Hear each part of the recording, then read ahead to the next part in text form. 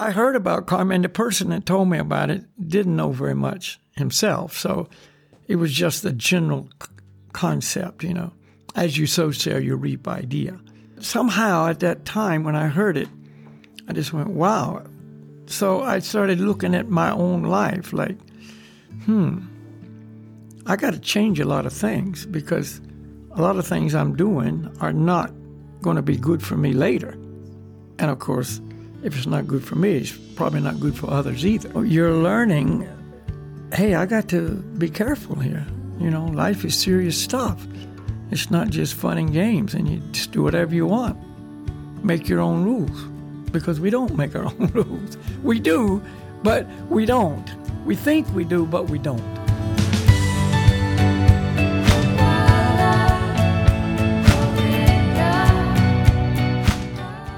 People often say what goes around comes around. But how does the law of karma actually work? And can I change my destiny or where I'm going in life? Welcome to the Breaking Trail podcast with me, Ruben, and my friend and teacher, Balakia. This is where you learn to navigate life's journey through ancient wisdom. Today's talk about karma. So happy to have you here, and let's begin. So you're changing backgrounds here, yeah? Yeah, a little bit, and kind of in keeping with your mountain mood. But you do have real mountains, but I guess you live you have the sort of the fake mountains behind you, but I know that you have real mountains as well. Oh, we have very real mountains here. Believe me. More real than here, probably. Yeah, I would think so. Actually, it's the beginning of the Himalayan chain, so yeah, it's quite significant. Yeah, the Norwegian mountains are very mild. They look kind of cool, but they're not that high. Yeah. Yeah. It's mountains are mountains, though. They say there's only one thing better than mountains, and that's more mountains. Right. Yeah. So those of us who really appreciate the mountains, either place is good. No, that's one of the reasons that I moved to Norway, actually, was the mountains. Yeah. Something in it. So people don't like them, but, I personally like them a lot. Yeah, I guess it gives some kind of contrast to life. Like I lived in Colombia. Now we're kind of going on off a tangent here, but I was living in Colombia for a while, and just, one climate all the time. It was just the Swedish summer all the time, 18 degrees, cloudy, no change in weather. I prefer it when it's some change. Variety. Yeah. And mountains are very stoic, Nature's in general in the mode of goodness, but mountains are kind of like on the high end of the mode of goodness experience because it's so quiet and stoic. And that's why yogis go to the mountains when they want to go into solitude and, go deep within. Whereas the beach, for instance, the water's always moving, there's a lot of action. Right. And that's, of course, still a mode of goodness, but it's more passionate goodness, So if you look at the lifestyles of people that live in the mountains and live by the sea, people in the mountains are much more goodness-oriented than people at the sea, where all the action is and the discos and the, of course, that's only the resort areas of the sea. But the point is, it attracts passion, whereas mountain attracts more solitude and quietness, and that's true. So on. Anyway, just like you say, off on a tangent, but that's something. All right. Yeah, something I've observed over years, spending a lot of time both in the mountains and by the sea, because I lived by the sea for years, and surfed every day, and that was a whole nother mood. Then you go to the mountains, and it's like, wow, just quiet and still and stoic, I think, is a very descriptive word. I guess maybe many Norwegians won't understand that word, but I can understand approximately what you mean. At least I haven't heard that word before. Oh, really? Well, you can Google it.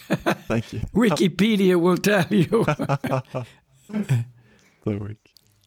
Yeah. No, but we're gonna move from mountains to karma. And we were discussing. We've been sort of around the concept of karma. We've been discussing a lot of things. We were discussing death and speaking how karma is one thing that affects where you will be ending up after you die. So, but we figured that karma and reincarnation might be a too big topic for this one podcast. So I think we're going to just dive into karma for now. Yeah. Could you please define karma for us, Balakia, quickly, so we know what we're talking about here? Well, karma actually, it means action. That's the definition of it. It's a Sanskrit word. And we have to also be informed that in the material world, there are laws of material nature that govern the material world. And for instance, on planet Earth, there's the law of gravity. And so we're all under the control of the law of gravity, And whether you believe it or not, it still controls us, So for the skeptic, there's no such thing as gravity, I don't believe it, then you can just ask the person to climb up to the top of the roof and jump off. And he experiences the reality of gravity, So this is the idea. And so karma is one of the laws of material nature. It's not a matter of perception, but a matter of just reality. Yeah, it's not a thought-up thing like, I think there is karma. It's a reality, that is one of the controlling factors on our lives. And so as I said, it's action. The word karma means action. So you could say the law of karma is the law of action. And you could also say it's the law of cause and effect. For every action, there's a reaction.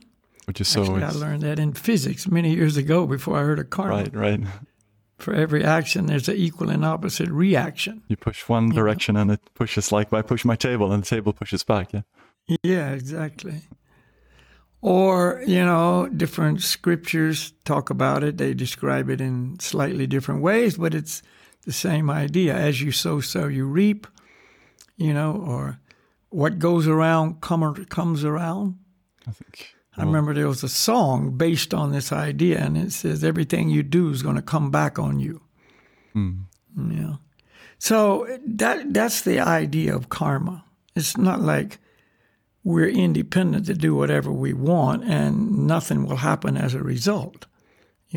We are independent and we can make our choices and do, quote, what we want, but there will be a repercussion. There will be a reaction to that activity. And that links pretty well to, I think a lot of people think about the question of destiny.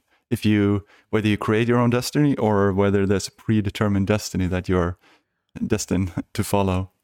Well, it's the same thing, really. Destiny is your karma. Your karma is your destiny. And we do create our destiny. We're creating our destiny right now for the future. But many people fail to understand that, we are eternal spirit souls, and so we live in many different lifetimes, if you take a lifetime to indicate the period between birth and death. So now we're in this lifetime, meaning this sojourn in this body started, it actually starts at conception in the womb, and it will continue until I leave the body at what is called death, and then that will be described as our life. So if we're only in the body for 5 years, then they say, he had a very short life. But if we're in the body for 100 years, then it will be declared, he had a very long life, you see. But the soul is eternal. And these lives that we refer to are just temporary stopovers in a particular place at a particular time, and it's filled with a particular set of activities. So in a previous life, or actually innumerable previous lives, we've been very active. So the soul is active by nature, and we've been very active. We can't not be active, and this is verifiable by looking at any living entity, whether it's a tree or whether it's a bug or whether it's a human, and you're always going to find activity going on. See? Because the soul is present inside that particular body. So a tree looks like, there's not much going on there.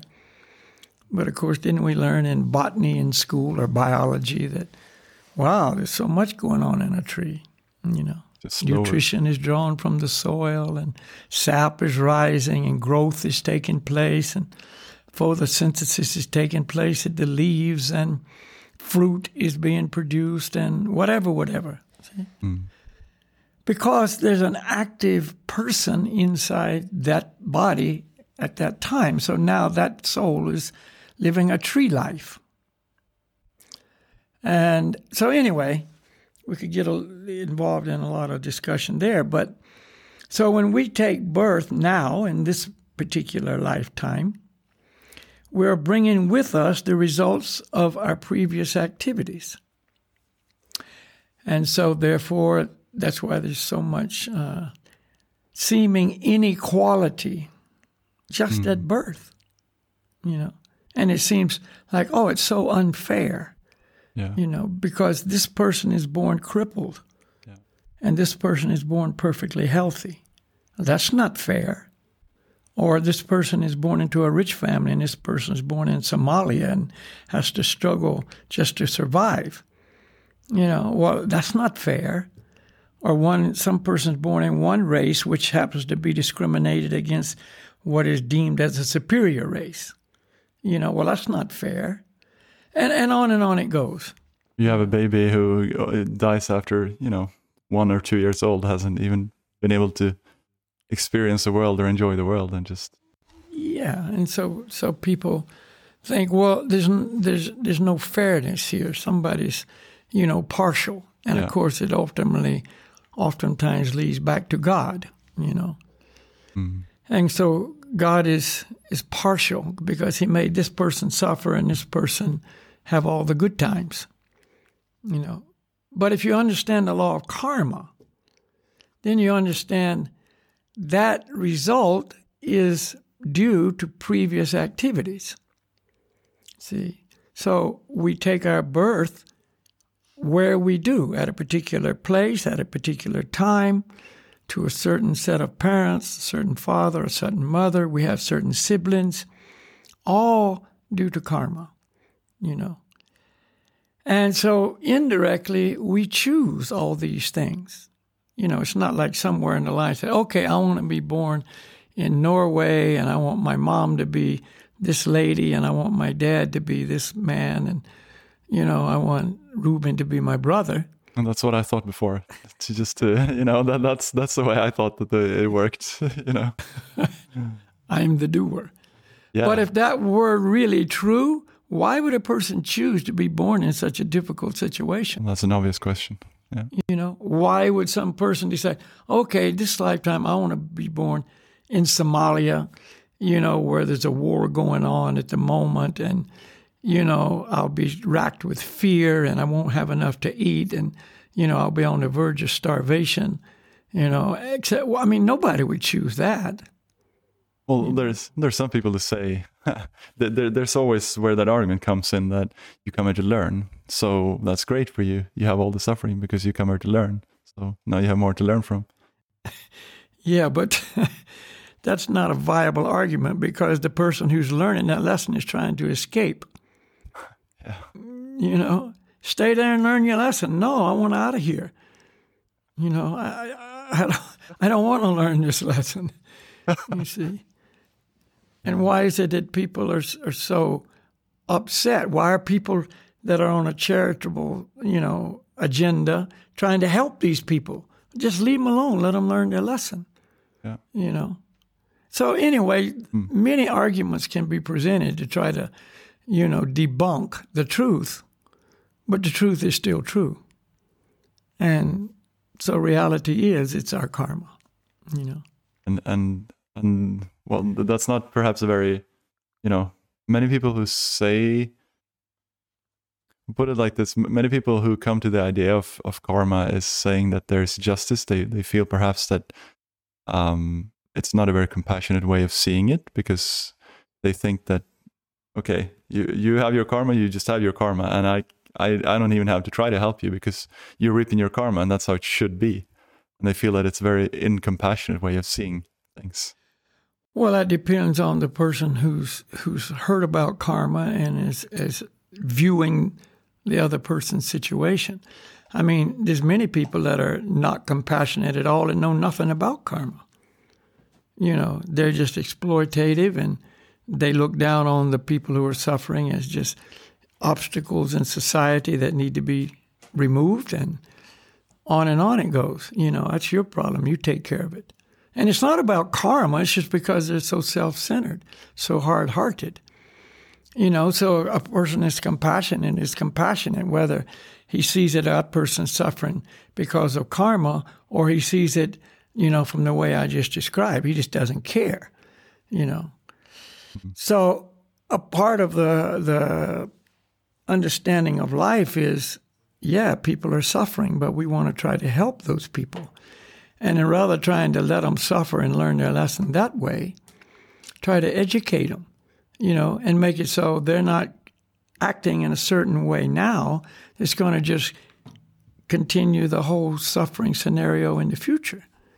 Wisen people up, let people have another understanding of how to live. There is a better way to live. And so real compassion is a condition of the heart. It's not a mental thing, And like we were speaking about Buddhism, a couple of weeks ago, or whatever it was, and that's one of their main tenets is compassion. Deep compassion, for others, and it's part of the teaching, and it's part of the teaching of every source of truth. We should have compassion. That's why the great masters come into this world and try to help people, both physically and spiritually. So, like a hard-hearted person, no matter whether they know about karma or not, is still hard-hearted. So it's just normal for an elevated person, conscious elevated person, to care about people, to want to help them materially, but also spiritually, And that's the whole philosophy of Bhakti Yoga.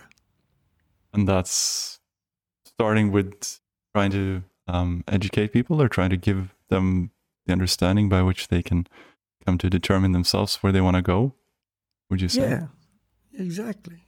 Just like this law of karma, when I first heard about it, it was many years ago. It was 1967, actually. I can remember the time, place, and circumstance.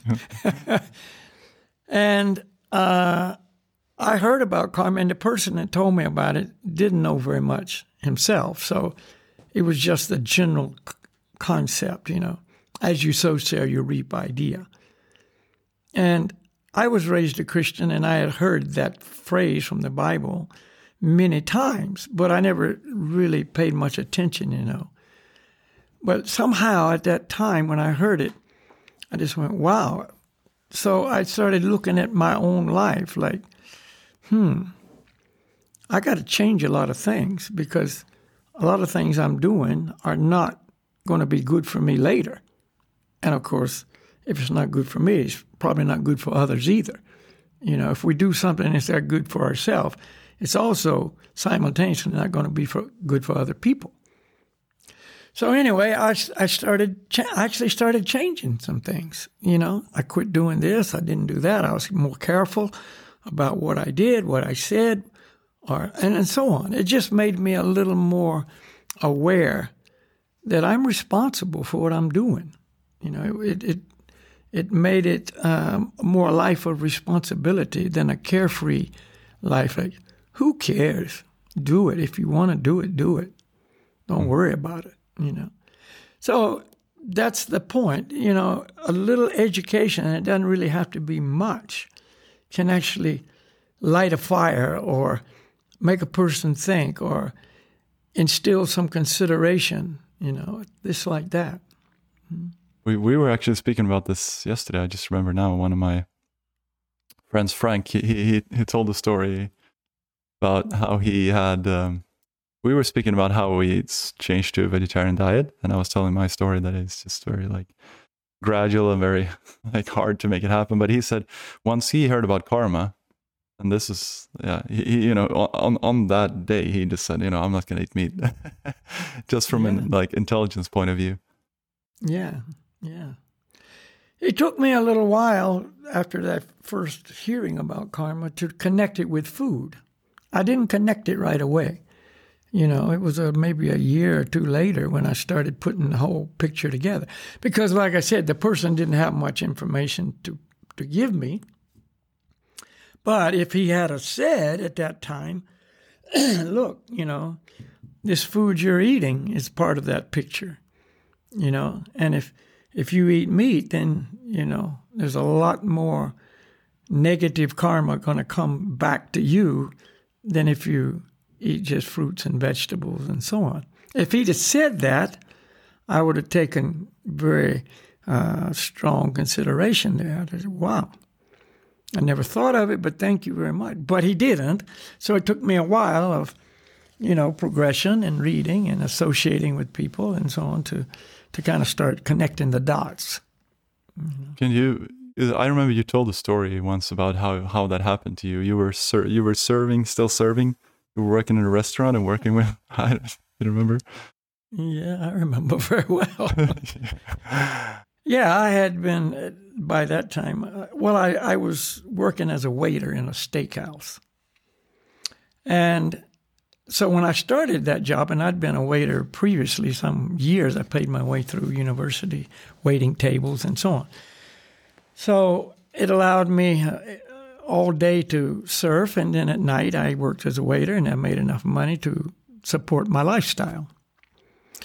And I wasn't a vegetarian, and then, gradually by reading more books and, listening to some things about yoga and so on, I started going, And also I went to a lecture given by a food guru. At that time he was high up on the list, Paul Bragg. He still got his books out there. He's long ago left the planet, but anyway, and he was, very much promoting, a healthy diet, and it did not include meat. And so I was always interested in health. And so anyway, gradually I became a vegetarian while working at the steakhouse.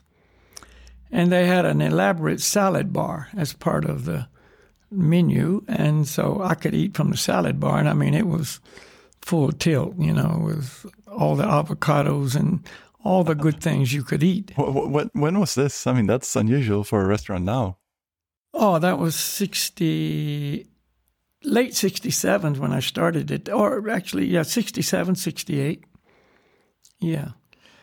And so anyway, I became a vegetarian and strict vegetarian and was loving it.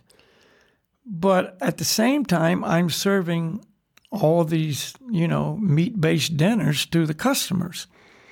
The sizzling steaks and the filet mignons and the lobster tails and whatever. And so as I would be giving the person their dinner, okay, sir, here is your sizzling platter, I'd be thinking, if that guy knew how much karma he was getting from eating that, then he probably wouldn't eat it. And so I'm feeling quite high on the horse, I'm in an elite group, and I'm kind of looking down at this guy. And so this went on for some time. And then I, got more involved in my spiritual practices and moved to an outer island in Hawaii, Kauai. And after some time, now I'm fruitarian. I don't even eat vegetables hardly, and no breads and whatever. I mean, just really narrowed it down to some At that select time, yeah. foods. But it was a perfect place, Hawaii, and it was all growing in our yard and surrounding forest. It was free, and, it was fantastic, the best organic tropical fruit you could eat. Wow. So anyway, I met my spiritual master after some months of that, and maybe a year of that. And he asked me what I did, and I told him, well, once in a while I go to Oahu, and I go to this restaurant where I used to work, and I give the waiters a night off, and I work, and it makes me a little bit of money. And that was once a month. So I had to go. Anyway, it's a long story. I was in the Coast Guard, and I had to go there for meetings. But he said, oh, wait a minute. And he went and got one of the Bhakti Yoga scriptures, Srimad Bhagavatam. And then he came back, and he opened it up to a certain passage, and he said, here, read this. And it explained that, those who are involved in the animal killing in any way, whether you, raise the animal, sell the animal for meat, transport it, cook it, buy it, cook it, or serve it, you're equally karmically responsible. And I just went, uh-oh. Because I was worried about this guy getting his karma for eating one steak, and I was serving, however many every night, 25, 30, whatever. I was getting the karma for all that. And so I never went in that restaurant again, I learned really quick because I was receptive. I understood, this is the next level of understanding. And, I thank my spiritual master that he wasn't my spiritual master at that moment. I just met him, it was brand new. But very quickly I understood this person knows what I need to know, and he's the person who can teach me what I need to know. And so that's been going on since that point. So what are those teachings? Can you share what? Because I think that's an easy way for us to understand karma in a better way with that practical viewpoint from food. Well, yeah, we all got to eat, right? I mean, that's just the way the body's designed. And certain bodies are designed to eat certain foods. So if you look at different species of animals, the tigers, the lions, the carnivores, their body's designed to eat meat. And that's perfect for them. Their teeth, their digestive tract, their claws, everything is equipped for that diet. And they're very healthy as a result. But if you look at a koala bear, his body's designed to eat eucalyptus leaves. You see, it's a very different design. And therefore, a designated food for him is not going to work for other species. And therefore, he lives in a certain area where there's eucalyptus trees growing. And the lion lives in a place where there's an abundance of, zebras and the different water buffaloes and things that he eats to support his lifestyle. When it comes to human, now we're evolved to a much higher level than the animals, And our body is different. It's not the same, We're evolved physically, but we're also evolved mentally, and we're evolved intellectually. So the diet for humans is a vegetarian diet, It's a mode of goodness diet. It does not involve killing animals. The human body is designed, if you look at the teeth, the digestive system, the whole structure of the intestines and what is required, the fiber and all the things to move, the food through the system. All that comes from vegetables, and the fat proportion is right. Everything is right.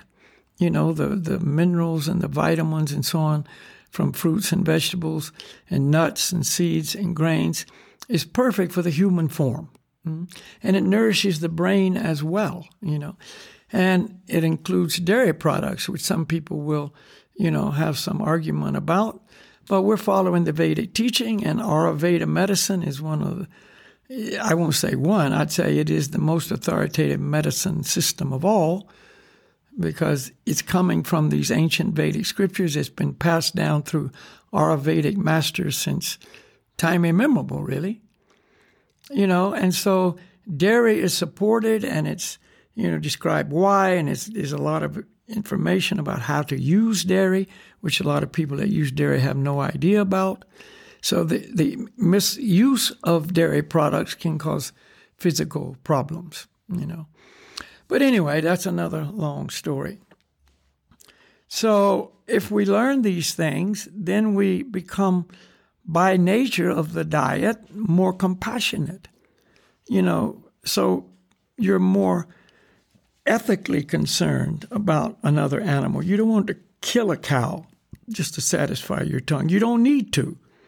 The lower forms of life, the plants and the fruits and so on. They're living entities and they must be killed too, but the suffering is much reduced. Their awareness, they're more covered. Their awareness is lower, etc. Yeah, they're aware, but not on the same level as a cow. For instance, the cow tries to run away, whereas the plant does not.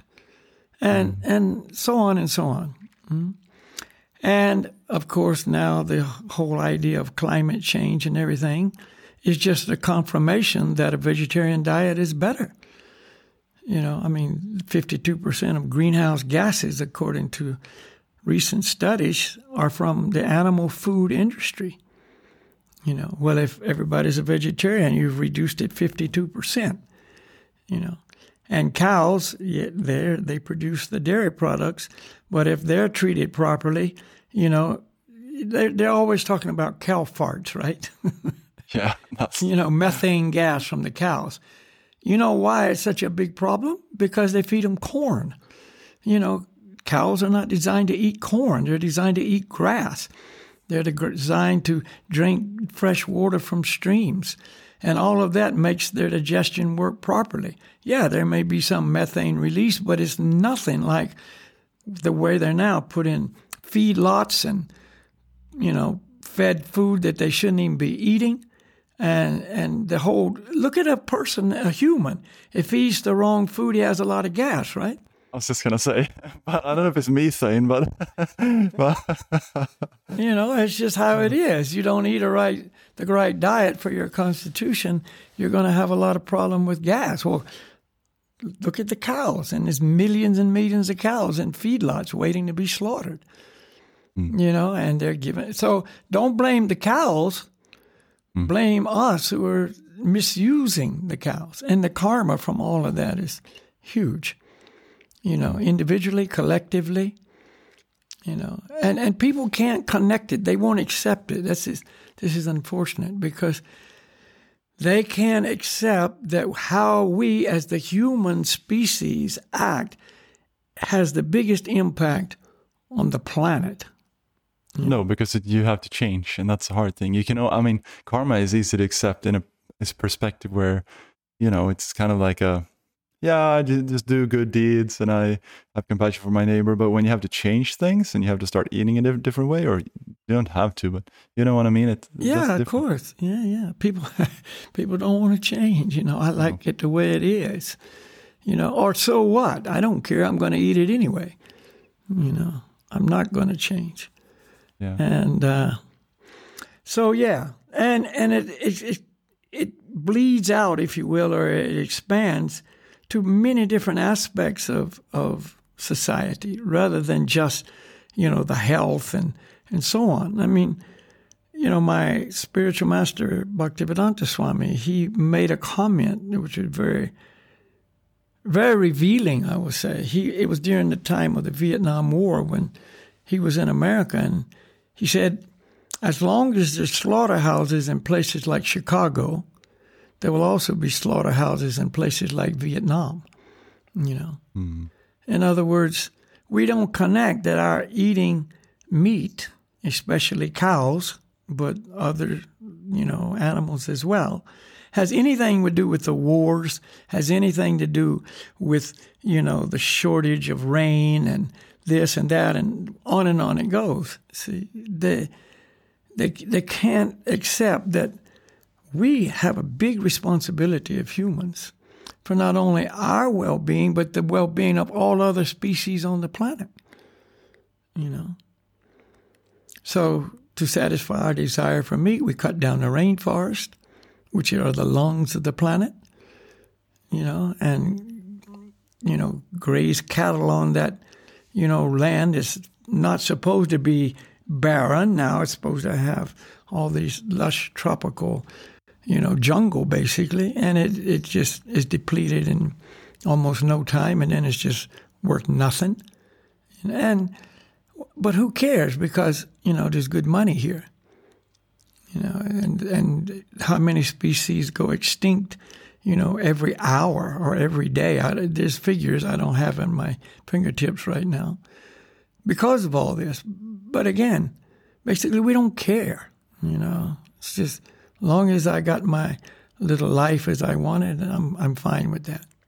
Mm. So I do. So the people who might listen to this, see this, are probably people who do care. Well, so let's say that we are someone who cares. What can you do about it? That's a big question. Well, you can't do much about what everybody else does. I mean, to a degree, you can try to join activist groups and, you know, or plant trees or whatever. But really, first we got to change ourselves. You know, the individual has to change his self, his ideas, his outlooks, his vision, his consciousness, and his practical way of living, you know. And a lot of times compassion for animals is so selective. You know, maybe we're, you know, very attached to the idea of, you know, killing seals is bad. You know, don't kill the baby seals for their fur. So we may support Greenpeace, or we may even be joining Greenpeace and going and protecting the seals from the seal hunters. But that morning before we went out to protect them, maybe we had bacon and eggs for breakfast, you know, and a steak that night when we come home. So don't kill the seals, but it's okay to kill the cows, you know. And so again, it's just more sentimental based than real compassion for living entities and not wanting to see anyone suffer, you know. So we have to, again, change our life and our understanding. And a unique thing is a vegetarian diet actually, you know, clears us of a lot of hard-heartedness and a lot of, you know, self-centeredness, and makes it so I do feel more compassion for other living entities, you know. And if I feel compassion for other living entities, I can also more readily feel compassion for humans, you know, and want to help, you know, make their life better, etc. But many times, from my experience at least, and this is, I think that maybe karma is seen as, well, if you are perhaps not a person who does have that compassion, or no, let me put it like this. I think that karma may be seen as a way to pay back to a person who's done you bad. You know, I was just Googling about karma, and I found a question. One of the main questions about karma was, will karma get my ex for hurting me? And the answer is, when your ex dumped you and hurt you, he or she created a lot of karma that they will have to pay for. Their karma and their actions will come back around and hurt them in the exact same way as they hurt you and when they dumped you. So, yes, karma will get your ex so hard that they won't even know what hit them. Yeah, but and it's true. The answer is correct. But again, you know, we shouldn't use the law of karma in a vindicative way. You know, we're going to get you through karma. You know, it's true. I mean, everything you do is going to come back on you. But we don't want to have that envy or that, you know, that jealousy or that hate. You know, okay, you're going to suffer, and I'm happy about it. You know? Yeah, you deserved it. You deserved it. Good on you, and I hope they double the karma. You know, see that's a certain hard mentality, hard heart that is against our well-being. It's just not good. It's not a good mindset. It's not a good way to be, you know. And so we want to try to be compassionate and forgive. You know, that's one of the main teachings of Bhakti Yoga is forgiveness, you know. And but not only Bhakti Yoga. I mean, well, when I say Bhakti Yoga, you know, that should be understood as meaning the highest level of spiritual perfection and love and compassion and mercy, etc. You know, it doesn't have to be under the label of bhakti or Christian or Hindu or whatever, Buddhism or whatever. It's just, you know, a higher consciousness that is based on a spiritual experience of love. So it said the essence of life is love, and the essence of love is forgiveness. So if we are beginning to live a lifestyle that's, you know, cultivating that love, especially love for God, then accompanying that must be forgiveness. You know, I can't say I love God, but I want somebody to suffer because they did me wrong.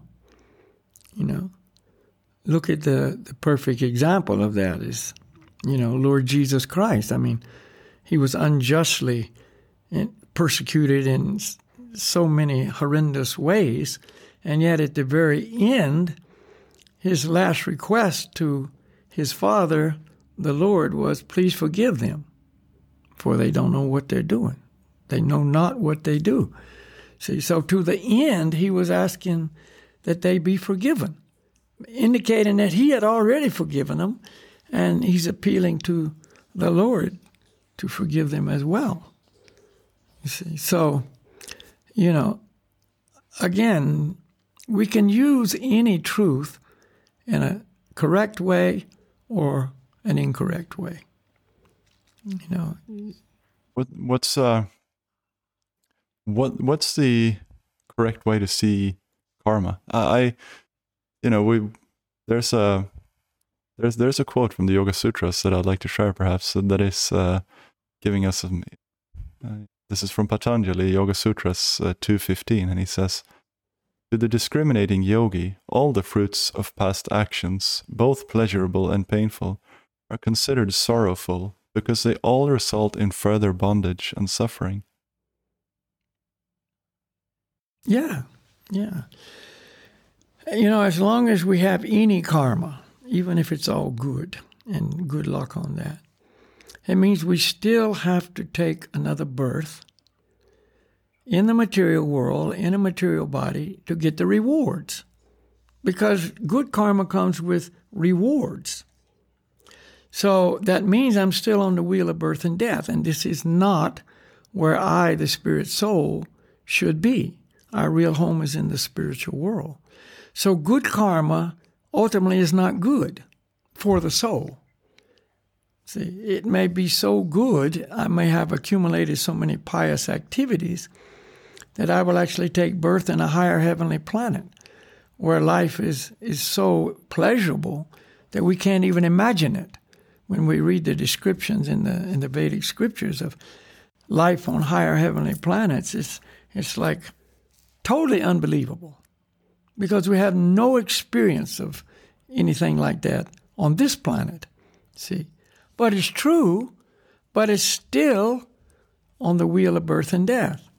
And that's why Lord Krishna says in Bhagavad Gita, from the highest planet in the universe, which is Brahmaloka, to the lowest planet, Patalaloka, all are places of misery of repeated birth and death. See? So, good karma, if understood in that way, is not a good thing. So the real yogi understands that. So the good times, materially speaking, are not good. So that's why it says we must learn to tolerate happiness and distress. See, it's easy to accept the idea of tolerating distress. That makes sense. But to tolerate happiness doesn't make sense to us who are trying to enjoy the world. And that's our whole goal, is to have as much happiness as possible. Yeah. And to say you should tolerate that, it's like going against everything that we thought was important. But if you transcend that material vision and have true spiritual vision, you understand it perfectly clear. So what you read from Patanjali is exactly that idea. The true yogi who sees correctly sees, good karma and bad karma as sad, because it keeps us in the material world.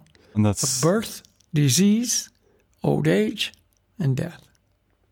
And that's the reason that you need to tolerate happiness. That kind of happiness will keep you in the material world. Yeah. And it disturbs the mind, doesn't it?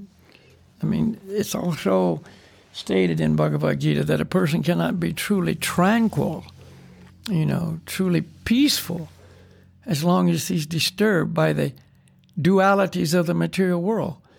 So one of those is happiness and distress. Happiness is a disturbing thing too. Wow, it's so great. I'm going to go out and enjoy, it's all like I want it to be. I'm disturbed by that. I'm not peaceful. I'm agitated to the end, and the mode of passion is just, fuel and so on. I'm always a pleasure seeker, which is not really my true position, you see. So it's not good.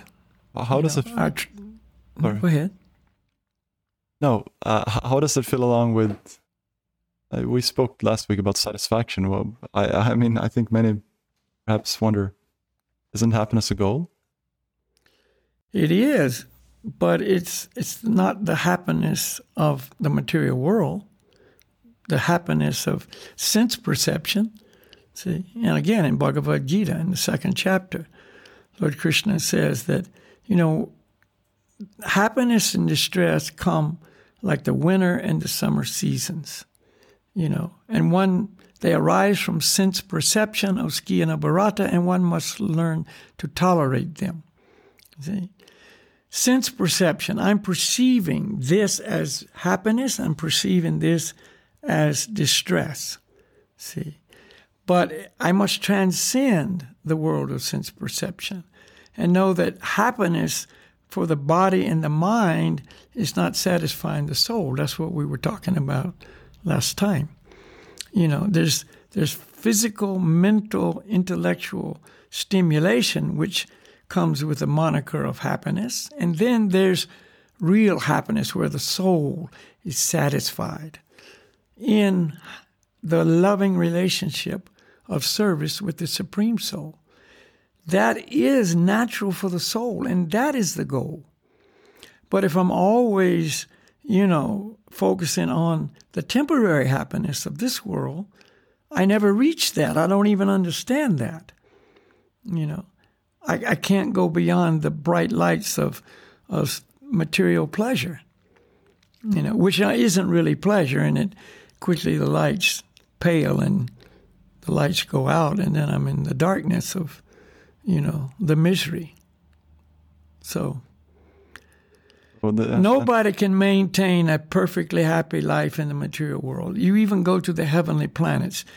The formula for being qualified to reach the heavenly planets is the accumulation of a lot of pious activities. Those activities are described in the Vedic scripture. See, so you perform certain rules, regulations, rituals, worship various demigods in certain ways. In other words, it's very regulated, prescribed procedure. This accumulates a lot of pious activities, and therefore when you take birth on one of the higher heavenly planets, depending on a whole formula. But as soon as you've exhausted the results of your pious activities, you come back down to the middle planet, which planet Earth is one of those middle planets. It's like if you work very hard and accumulate a lot of good points, you get to go to Hawaii for But when you use up all the points, okay, then you got to come back. Can you create for more points when you're in Hawaii? No, you come back here and create points. So it's not possible in those in Hawaii too. It's not possible to maintain yourself there and create. No. You use them up and you come back. Okay. Yeah, that's the system. We don't make the system. Yeah, so yeah. But a person, just coming back to real basic stuff, if we accept there is a law of karma, that I'm responsible for my actions, then I have to learn what actions should be performed and what actions should not be performed. See, let's just keep it on the basis of good and bad karma.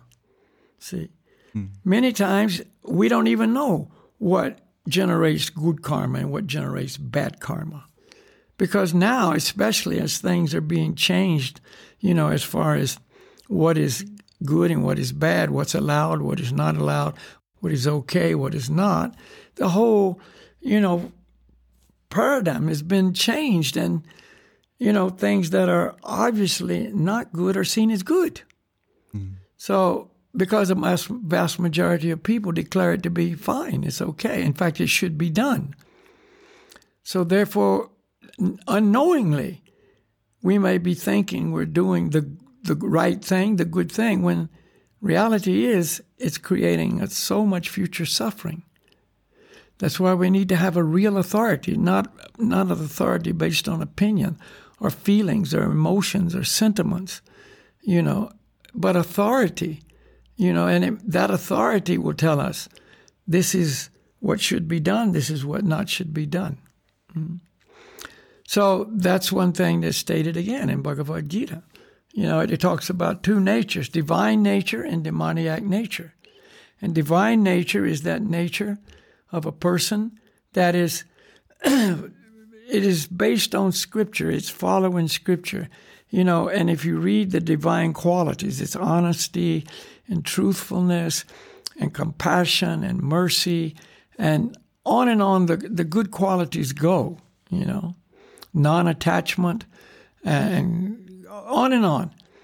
And if you look at that list of qualities, don't steal and all the moral principles included, you can see, well, yeah, that's going to be good for that person. It's going to be good for society. If everybody had those qualities, what a different world it would be. And then it describes the demoniac qualities, of lust and anger and greed and jealousy and envy and etc., low moral principles and whatever, And so that comes from a certain consciousness too. So it said that, those in this demoniac consciousness, they do not know what is to be done and what is not to be done. They just don't know what is to be done and what is not to be done. So they wind up doing things that shouldn't be done, which creates a lot of bad karma for them. But as I mentioned before, it's also not good for other people as well, And so the idea with a lot of people who have a lot of capabilities, let's say a person's highly learned in some science, the scientist, for instance, And so the idea among many of these, I'm not saying all, but many is, it's not what should be done, but what can I do? See? Oh, we've discovered this. We can now do this. Yeah. But, okay, you can do it, but should you do it? Is the result of your ability to do this a good thing for you, for other people, for society in general, for other living entities other than humans? Is it a good thing? Should you do it? And this is where the principles come in. I can do it, but I shouldn't do it, And so that's not being promoted. That's not being taught. And nobody really knows these things unless we go to a real authority. In the Vedic scriptures, the true spiritual masters, and they can enlighten us into that, you see. Yes, I can do many things, but I don't do it because it shouldn't be done. But when there was a person who was just writing about this, like on the topic of when we realize this, what we should do, and she says, when we're faced with the truth of how we are and how we've been, and we can't see a reasonable way out of experiencing the unpleasant results in this lifetime, and we realize we're completely screwed, we can either grin and bear it with excruciating patience, which is not easy to do without extreme suffering.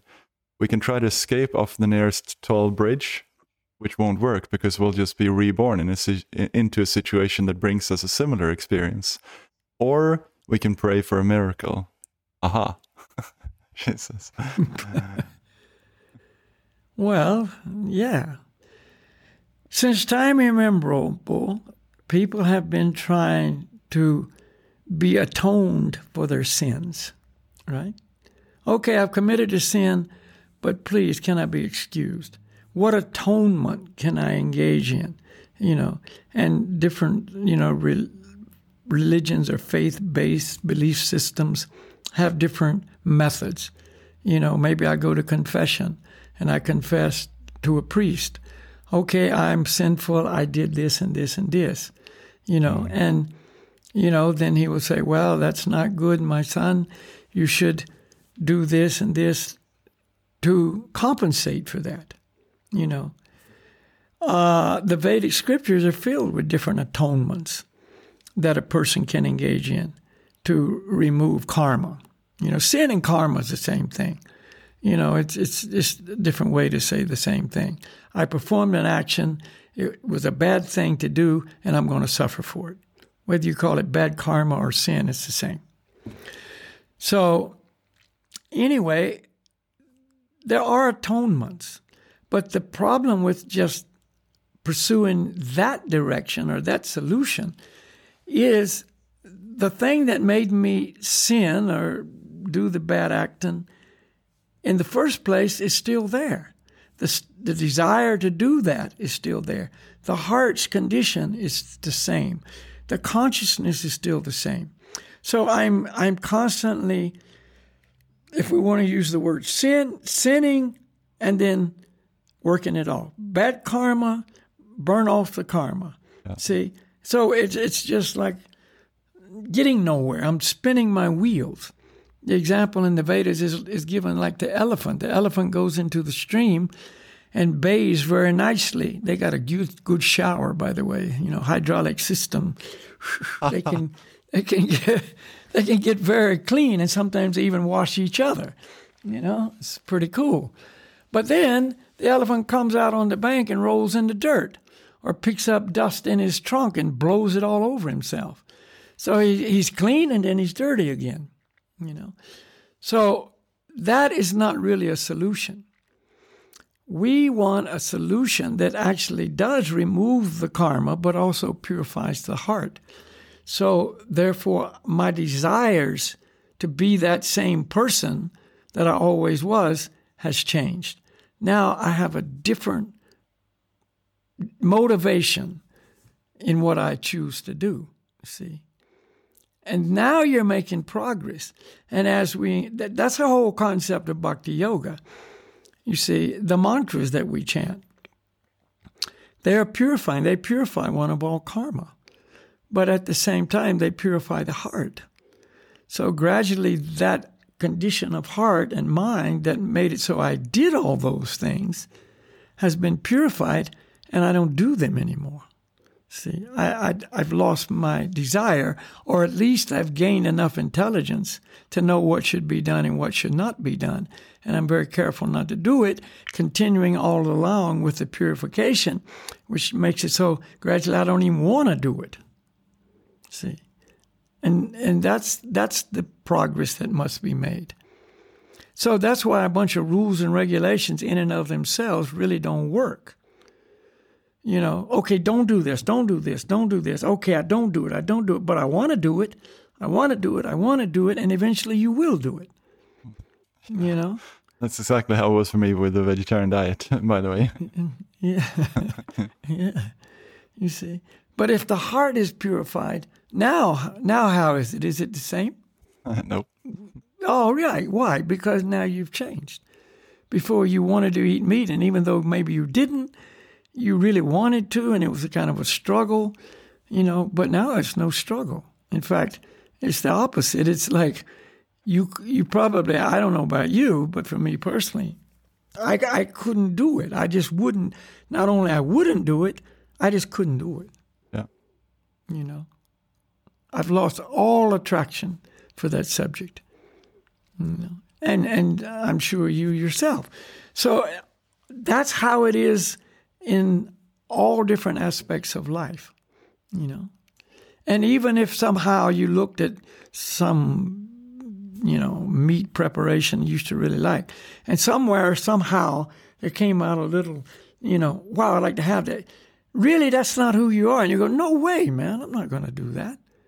The mind throws out a picture or a past, remembrance, and you just go, forget that, You're just not there anymore, So it has to be approached in this way, and then you'll be successful.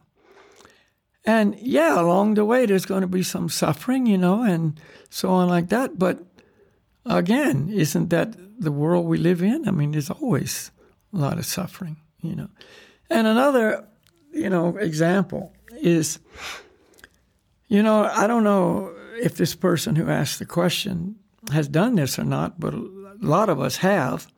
We've been on cleansing diets.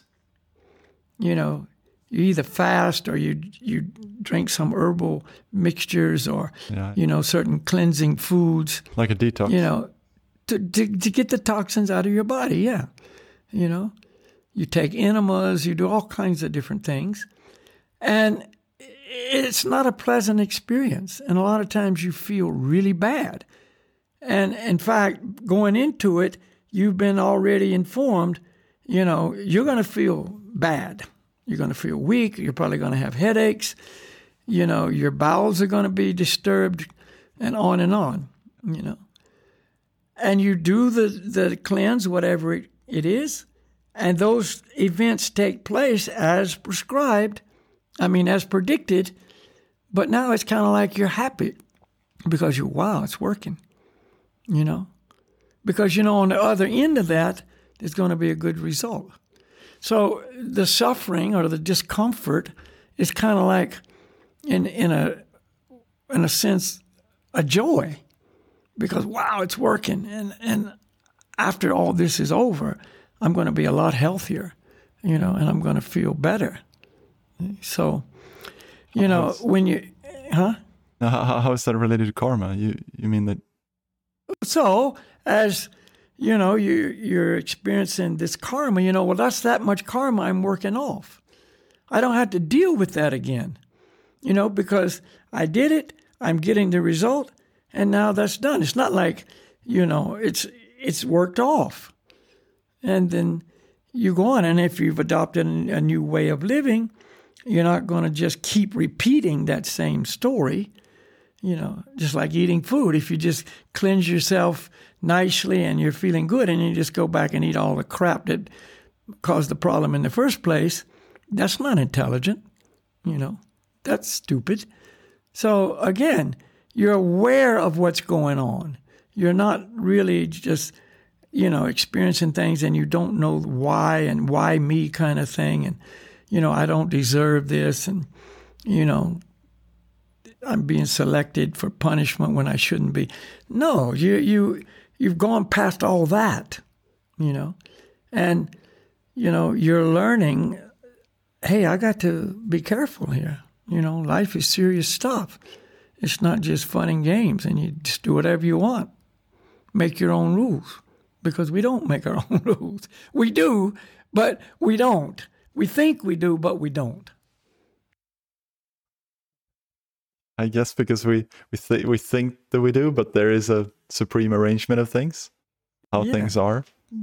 Yeah, Just like if I'm speeding down the highway at 100, well, you guys are in kilometers, let's say 160 kilometers an hour, and the law says 100 kilometers an hour, I can think, my rules, I can do whatever I want. But reality is there's a law above my law that says no. And when I get stopped, I have to pay the price. You can do it, but it'll have a consequence. Yeah. So, the more I learn those universal laws of conduct, then the more I know what to do. If I know the speed limit's 100, and I know I'm going to get caught because of the law of karma, you do get caught. Every time. It's not like the cop might not be there or the speed camera might be turned off for some reason. That's not how it works in the law of karma. We don't get away with anything.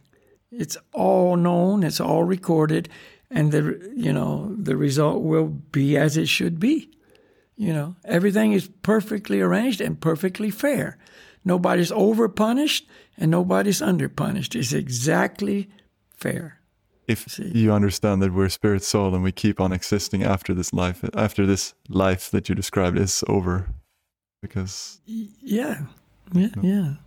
So, in that way, we begin to see things properly.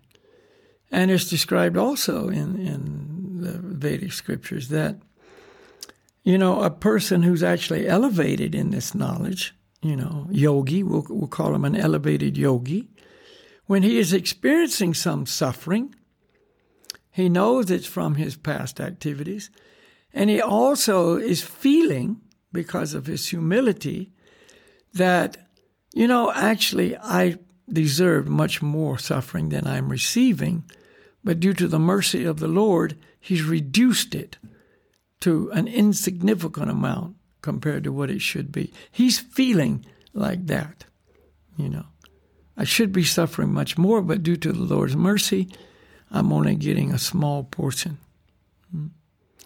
That's a very different attitude than thinking I'm getting so much more than I deserved. You're so harsh. Yeah, I deserve so much more and I'm getting nothing.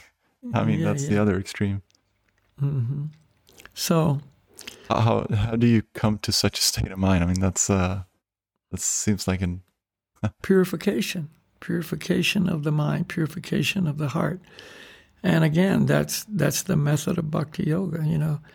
We're always encouraging people to follow this process. Not because I or anybody is looking for, big numbers. Oh, look how many people are on our team kind of thing. But because it's the life that is designated as the best possible way to live, for a person to actually become truly happy, truly satisfied, to go beyond the limitations of the material world, to actually experience true pleasure, spiritual pleasure, love, et cetera, et cetera. And so in this way, we've transcended the law of karma. The law of karma only applies to activities of the material world. But in bhakti yoga, if I am acting in devotional service to the Supreme Lord, my action is not for me. I am not doing this for the result that I may achieve. I'm doing it for the pleasure of the Lord. I'm doing it under His expert teaching and guidance. Then there's no karma there. It's karma-free. See, it's not good karma. It's not bad karma.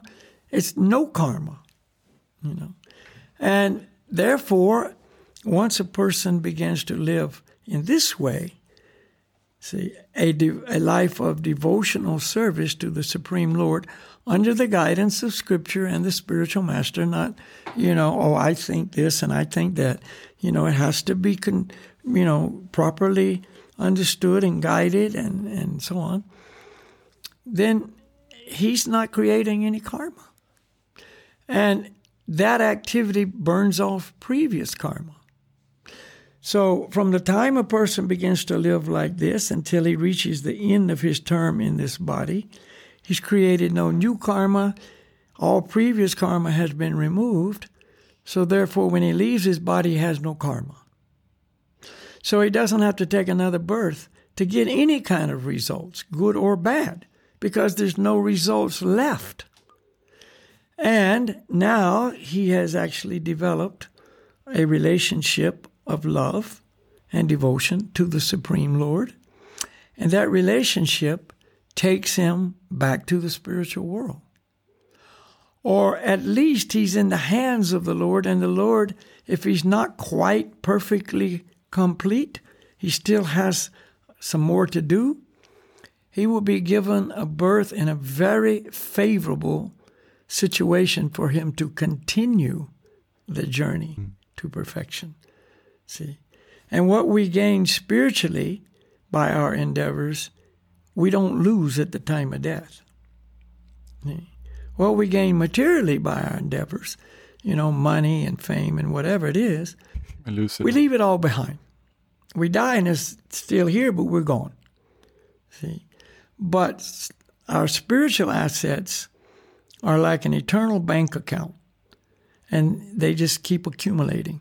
So if I gain 10% in this life, my next lifetime, I will start with 10% in the bank. And if I gain another 40%, then I'll have 50%, etc., until I reach 100%. And then, I can go back to the spiritual world. So there's nothing to lose. This endeavor is nothing to lose, you see. That's an example of how this truth, how knowing that is very comforting. Yeah, this is the real positive, thinking, if you will. People say, oh, you're so negative. This is not negative. This is the only positive solution of all. This is a positive philosophy in every respect. So, we can talk a lot about, that idea, but we're trying to stay on karma. So let's go back to food, because that's a real relative thing to everybody. Yeah. Everybody's eating, practically every day, many times, 2-3 times or more a day. Have to eat. Yeah. So, as far as karma goes, even though I'm eating a pure, organic, vegetarian or vegan diet, I'm eating local, I'm eating in season. Everything is according to the rules, I'm still killing, because I have to kill to eat. I have to kill the carrot. I have to cut the head off the cabbage. See, it's inevitable. I cannot live without killing, because that's how the world is designed. So there's still karma there. It's way, way less than if I'm eating meat. The karma is so greatly reduced that, it's almost doesn't exist compared to a meat-based diet, but there's still karma. It still keeps me on the wheel of birth and death. So then the question would be, all right, well, I won't eat carrots and vegetables. I'm just going to eat fruit, because you don't have to kill the tree. I'm just going to wait until the fruit falls off the tree, because if I pick it, I might hurt the tree. So I'll just eat fruit from the ground. Okay, but you got to walk over and pick up that fruit. And what about all those people you step on the way? What about all those people living on that apple? What about the long guy living in the apple? In other words, you can't think your way out of this. We always like to be philosophers and mull the subject and, come up with a brilliant solution. But it's not going to work. It doesn't work. So what do I do with that apple or the vegetables or the fruits or whatever it is that I'm eating, I first offer them to the Lord as an offering of love before I eat them. This is the prescription in Bhagavad Gita. The Lord himself, Lord Sri Krishna says, "He who offers me with love and devotion a leaf, a fruit, a flower, or a little water, I will accept it." When the Lord accepts our offering, and remember, the main ingredients were love and devotion. You see, when I offer it with as much love and devotion as I have, a person say, "Well, I don't have any love and devotion." Well, yes, probably true, and probably we don't either to very much degree. But what we have, we use. If it's just an intention, I don't even know if you exist, God, but if you do, I want to offer you this. It can be that vague, but at least it's with what I have and what I know, I'm doing the best I can. Look, the Lord knows our heart. He knows what we're trying to do. And so he is so merciful.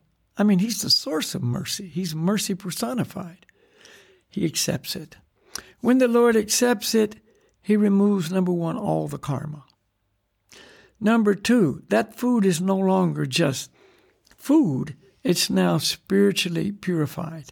He empowers that food with spiritual potency. So now there's no karma and there's positive spiritual potency in that apple. If I eat that apple, I'm not getting any karma, but I'm also being spiritually purified just by eating. We have to eat anyway. So if I'm doing this with the food, and it must be vegetarian food. It can't be meat, it can't be fish, it can't be eggs. He doesn't accept meat, fish, or eggs. It's actually offensive to try to offer meat, fish, and eggs to the Lord. See? We don't want to get into that category. But if it's vegetarian foodstuffs, like I've described, meat, nuts, seeds, grains, fruits, vegetables, dairy products, then I consume that out of necessity to keep the body alive, and I become spiritually purified. I, the spirit soul, am making spiritual progress simply by the act of eating. It's called prasadam. Prasadam means mercy. It's the Lord's mercy. If I am feeling compassion for other people, I want to help somebody else on their spiritual journey, see, then I give them that apple. They eat it, they get spiritually purified, non-different than myself, and they don't know anything about it. They don't know this has been offered to God, and they don't know anything. They just, oh, thank you very much, and they eat the apple, you know. And they don't have to know for it to have the effect. They don't know anything, you see. Why? Because the potency is there automatically. It works. If I give offered food to an animal, a dog, a cat, you know, a squirrel, any living entity, you know, even put it around the base of a tree, and eventually that will be absorbed by the tree.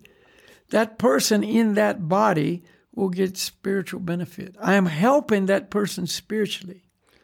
And this is real welfare work. I'm helping the well-being of that spirit soul on his journey back to the spiritual world. See? So I become a welfare worker on the highest level. And it actually helps purify my consciousness just thinking like that. See? So it's another whole level of activity that, you know, is so beneficial. And the amazing thing about that, I'm going to just read a short quote from Srimad Bhagavatam. It's the first canto, second chapter, text 15. Quote, "With sword in hand, intelligent men cut through the labyrinthine knots of reactionary work, karma, by remembering the Lord. Therefore, who will not pay attention to his message?" And the idea is, if I don't understand it wrong, that you can do these things with everything, and that's what you would call karma yoga, isn't it? Yeah, you can do it with everything you do. Your work, your exercise routine, your food, you know, you're dealing with other people. Passing on this knowledge is so much, it's very pleasing to the Lord. You know, it's so much benefit for everybody, you know. Not only the person who's doing it, but the person who's receiving it, you know. And gradually we start thinking less and less about our own benefit. Oh, I'm going to get this good thing and that good thing. And we start thinking about the people we're trying to help, you know. That becomes the focus.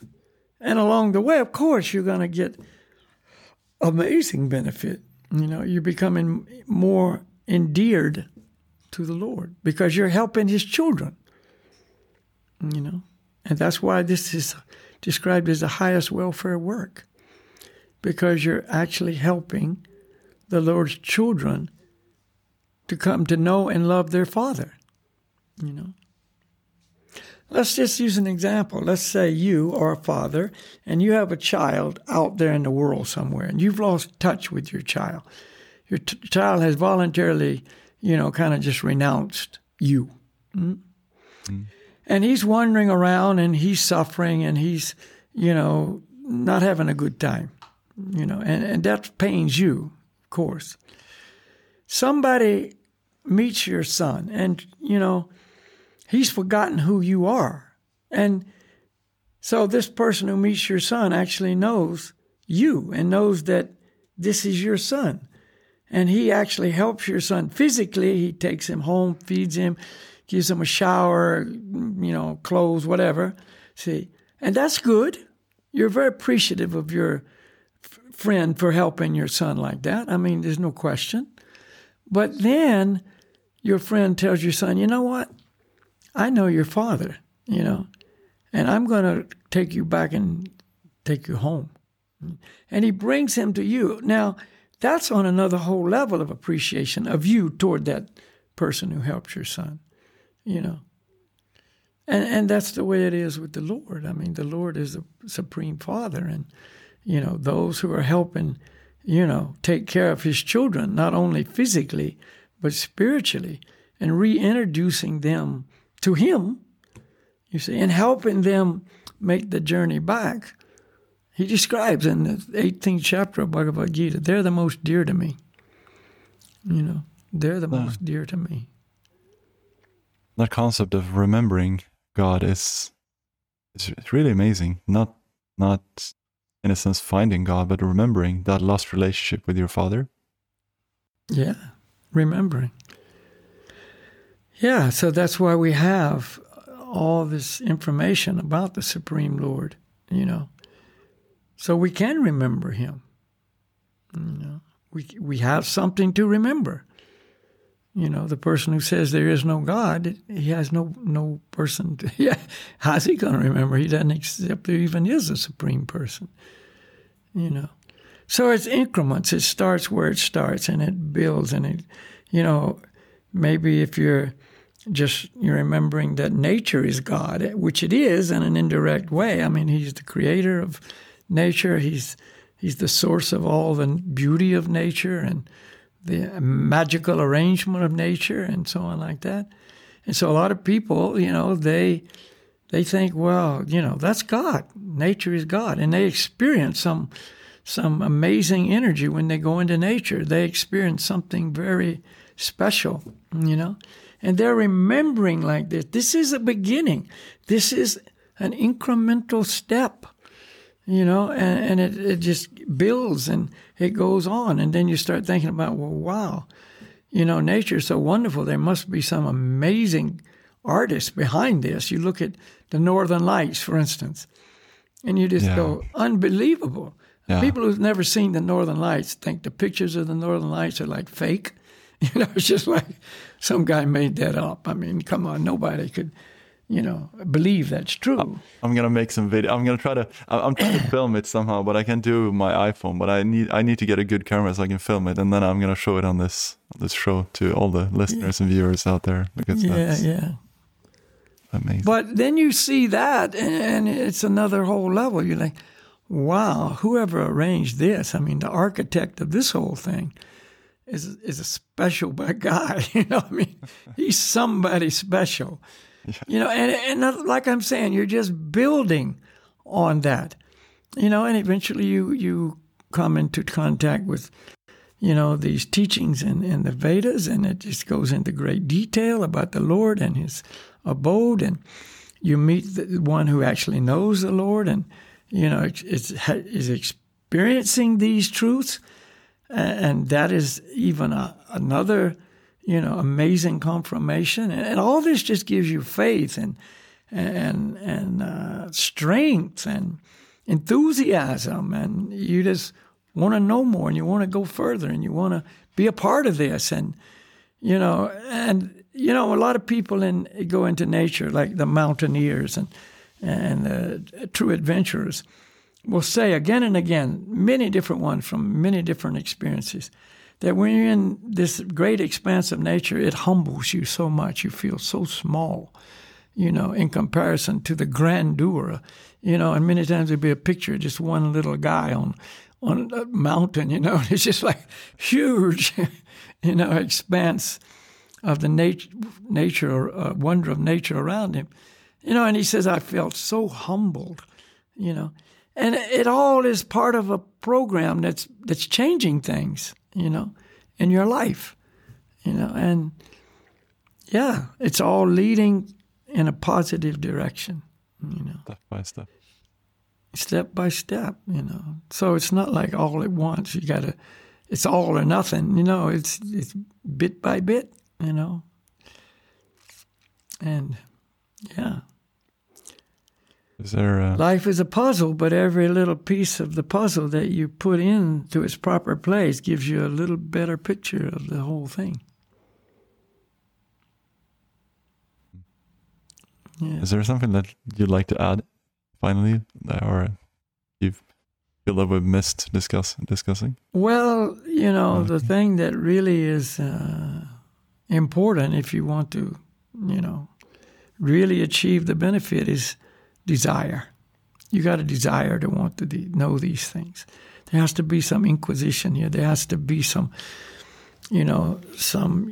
longing inside, some internal impetus to pursue this, And that's why somebody that tries to convert somebody else, it doesn't even want to be converted, convince them, prove to them, and intimidate them and threaten them basically with some kind of future damnation or whatever. It doesn't work, That person has to have some desire. But if you take that apple, which I've referred to, and you give that to a person, that purifies that person a little bit. I've seen so many people over the years that weren't attracted to the philosophy at all. Even the chanting, it was all right, or maybe they didn't even like it at all. You see, but they liked that cookie. They liked those cakes. They liked that delicious, meal that, they had. And after, this, sometime later, they start becoming interested, or, wow, that same chanting that they had no attraction for becomes, wow, I kind of like that, This is soothing, or this, this just, has some attraction for me. I don't really know why. Or this food tastes so different than any other food. I've had people ask me, why is this food so much better than other food? It's an invisible attraction there that, they can't understand, but they feel, they experience. That's why we call it the Bhakti Yoga experience. It's an experience. It's not just a philosophy. And we don't want people to just have a philosophy. We want everyone to have an experience, And so this is what is necessary, gradually.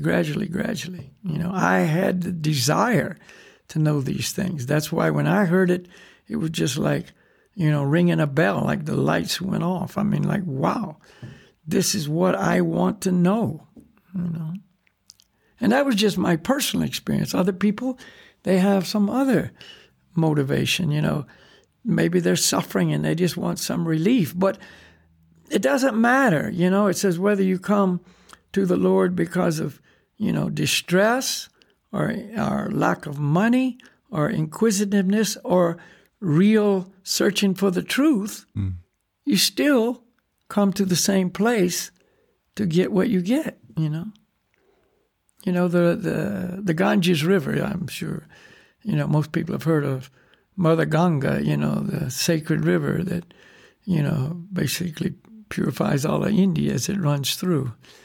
And people go there and bathe, and, the water is truly spiritual, and it does, remove karma, and people go there and bathe regularly. And anyway, there's a saying, if you're walking on the bank of the Ganges, whether you somebody comes and pushes you in, you slip and fall in, or you voluntarily go down and take a bath, you still get a bath in the Ganges.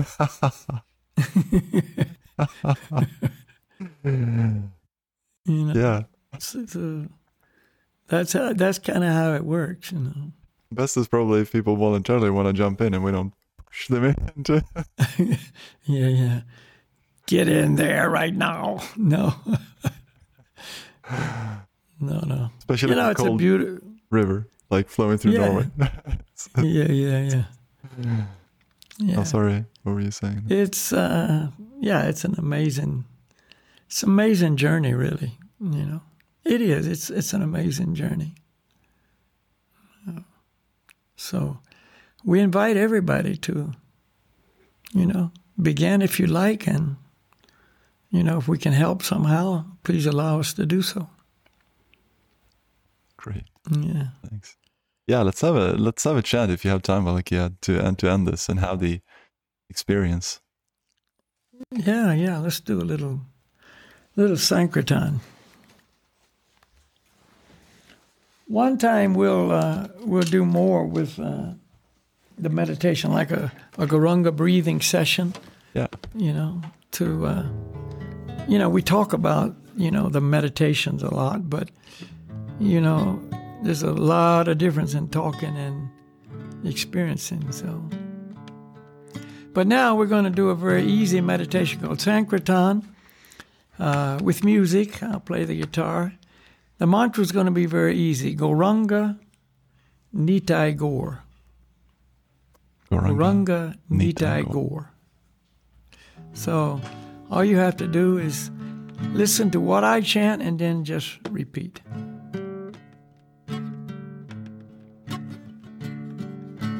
Gauranga. Everybody.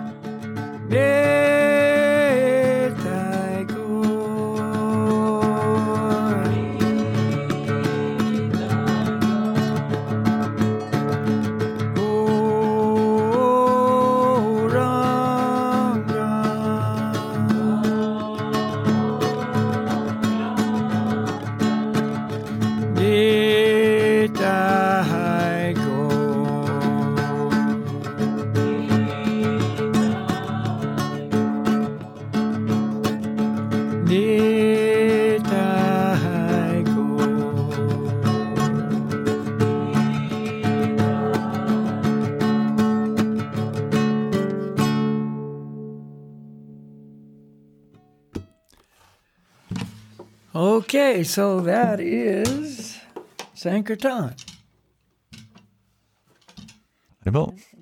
As you can see, it's very easy. Hold on a minute. Very easy and very enjoyable. Yeah. So that's what we do. That's what we encourage other people to do. You know. And like I think we stated, I don't know, one of the last things in one of our presentations is, you know, spiritual practice is not where the fun stops, it's where the fun starts. It's a great thing to remember. Or to experience more perhaps. Yeah, to experience it. And so our focus is not on karma. You know, our focus is not, oh, will this be good karma? Will this be bad karma? Our focus is on pleasing the Lord, you know, taking these practices of bhakti yoga, living by those practices, you know, on a regular basis, et cetera, et cetera. And that's the focus, you know. It's not a salvationist focus. It's a, you know, focus of devotion. Let me be an instrument in your pleasure, in your service. So, yeah, karma is definitely real. We know about it. We respect it. We abide by it, but that's not the focus. That's going to be the last word in this little podcast. Yeah. Okay. Thank you. Thank you very much, Ruben, for being so hospitable, inquisitive as well. Inquisitive, and we thank anyone who may be joining. Thank you so much. Leave us your comments if you like. Yeah. You know, it's obvious we can't please everybody, but we're just trying to present these teachings, and you know, for some people it may be, you know, something they're anxious to know about. And if you are, well, Balak, I would just like to pass on a message. If you are able to send, if you know where in Srimad Bhagavatam you had this quote about he who transports the meat, I could find that. Oh, I can find it. I know where it is. I mean, I don't know in my head, but I can get it to you. Great. And okay, it'll be in your Skype tomorrow. Or tonight, who knows? Yeah, thank you very much. All right, thank you everybody. Namaste, Haribol. So thank you for listening in. I hope this was very inspiring to you and that you'd like to just apply these teachings in your life and perhaps share this podcast with your friends and family. Now, do check out our link tree to get access to Patreon, where you can contribute to the podcast, or YouTube to watch this video. And I hope to see you soon again. Remember to stay true to yourself and dare to break trail.